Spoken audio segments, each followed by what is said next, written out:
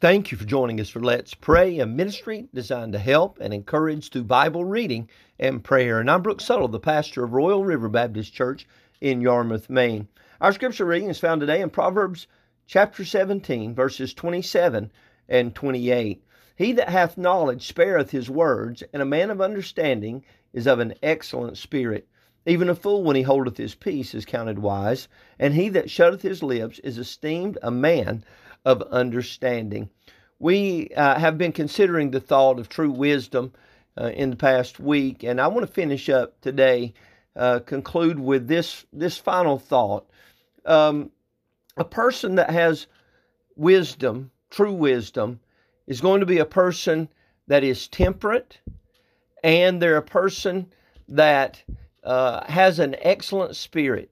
So it's a temperate person and a person that's pleasant.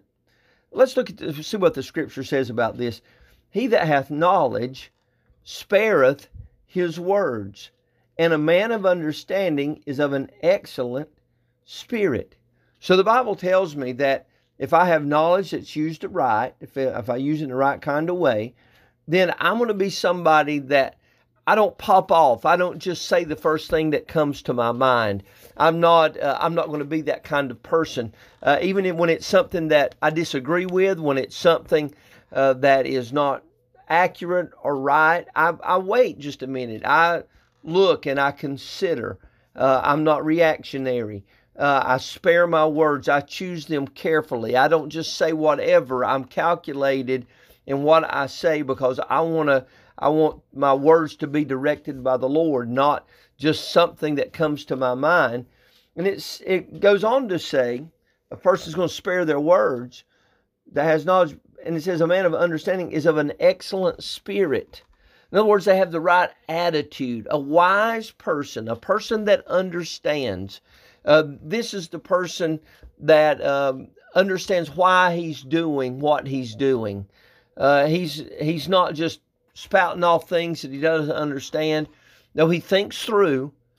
He gives an answer with as few words as possible, that he can answer the things that are before him. And he has a good attitude about it. And so God help us that we would understand this great truth, that if I'm going to be a person of wisdom, I can't be a person that flies off the handle about everything. I need to guard myself that I don't ever do that I have a good attitude, that I hold my tongue, that when I speak words of truth and not just foolishness and not things that have not been thought through. I don't speak inaccurately. Then it says, even a fool, when he holdeth his peace, is counted wise. So even somebody that's known to be a fool, when they step back, they don't react. They don't say things that are not true, even though they're known to do that. They don't do it. They're counted wise for doing that. So our actions make a difference. How I respond to things, people notice, and it's going to show whether I am acting in wisdom at the moment or if I'm not. He goes on to say, and he that shutteth his lips is esteemed a man of understanding.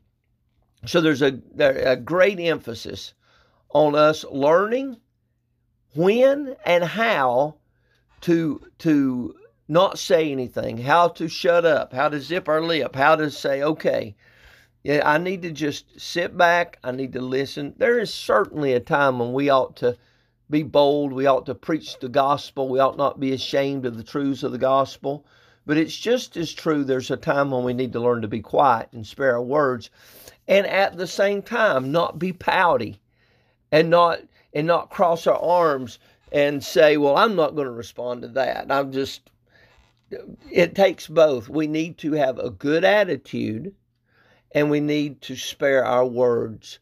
And if we'll do that in the right kind of way, be quiet when we need to, and at the same time maintain an excellent spirit, it will be evidence that God has done a work in our life, that we are walking in truth and in wisdom.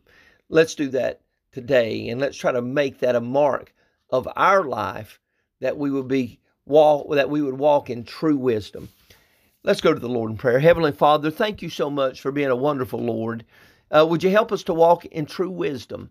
Would you help us to have the right kind of attitude, that would have a pleasant disposition, a pleasant spirit, that we would be of an, as the Bible calls it, an excellent spirit, a spirit that excels, a spirit that rises above the circumstances, a spirit that has the Word of God in mind as we respond and as we react.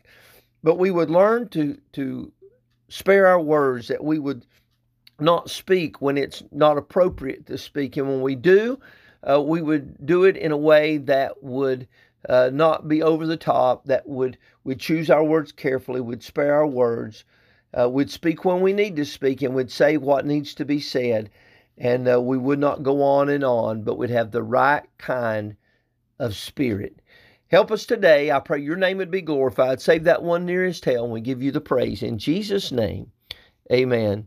Well, thank you for joining us for Let's Pray. I hope it's been a help to you. If you have need of additional assistance, you may reach us at 207-899-7949, or you may go to our website at letspraynow.org. Until tomorrow, hope you have a wonderful day. God bless you. Bye-bye.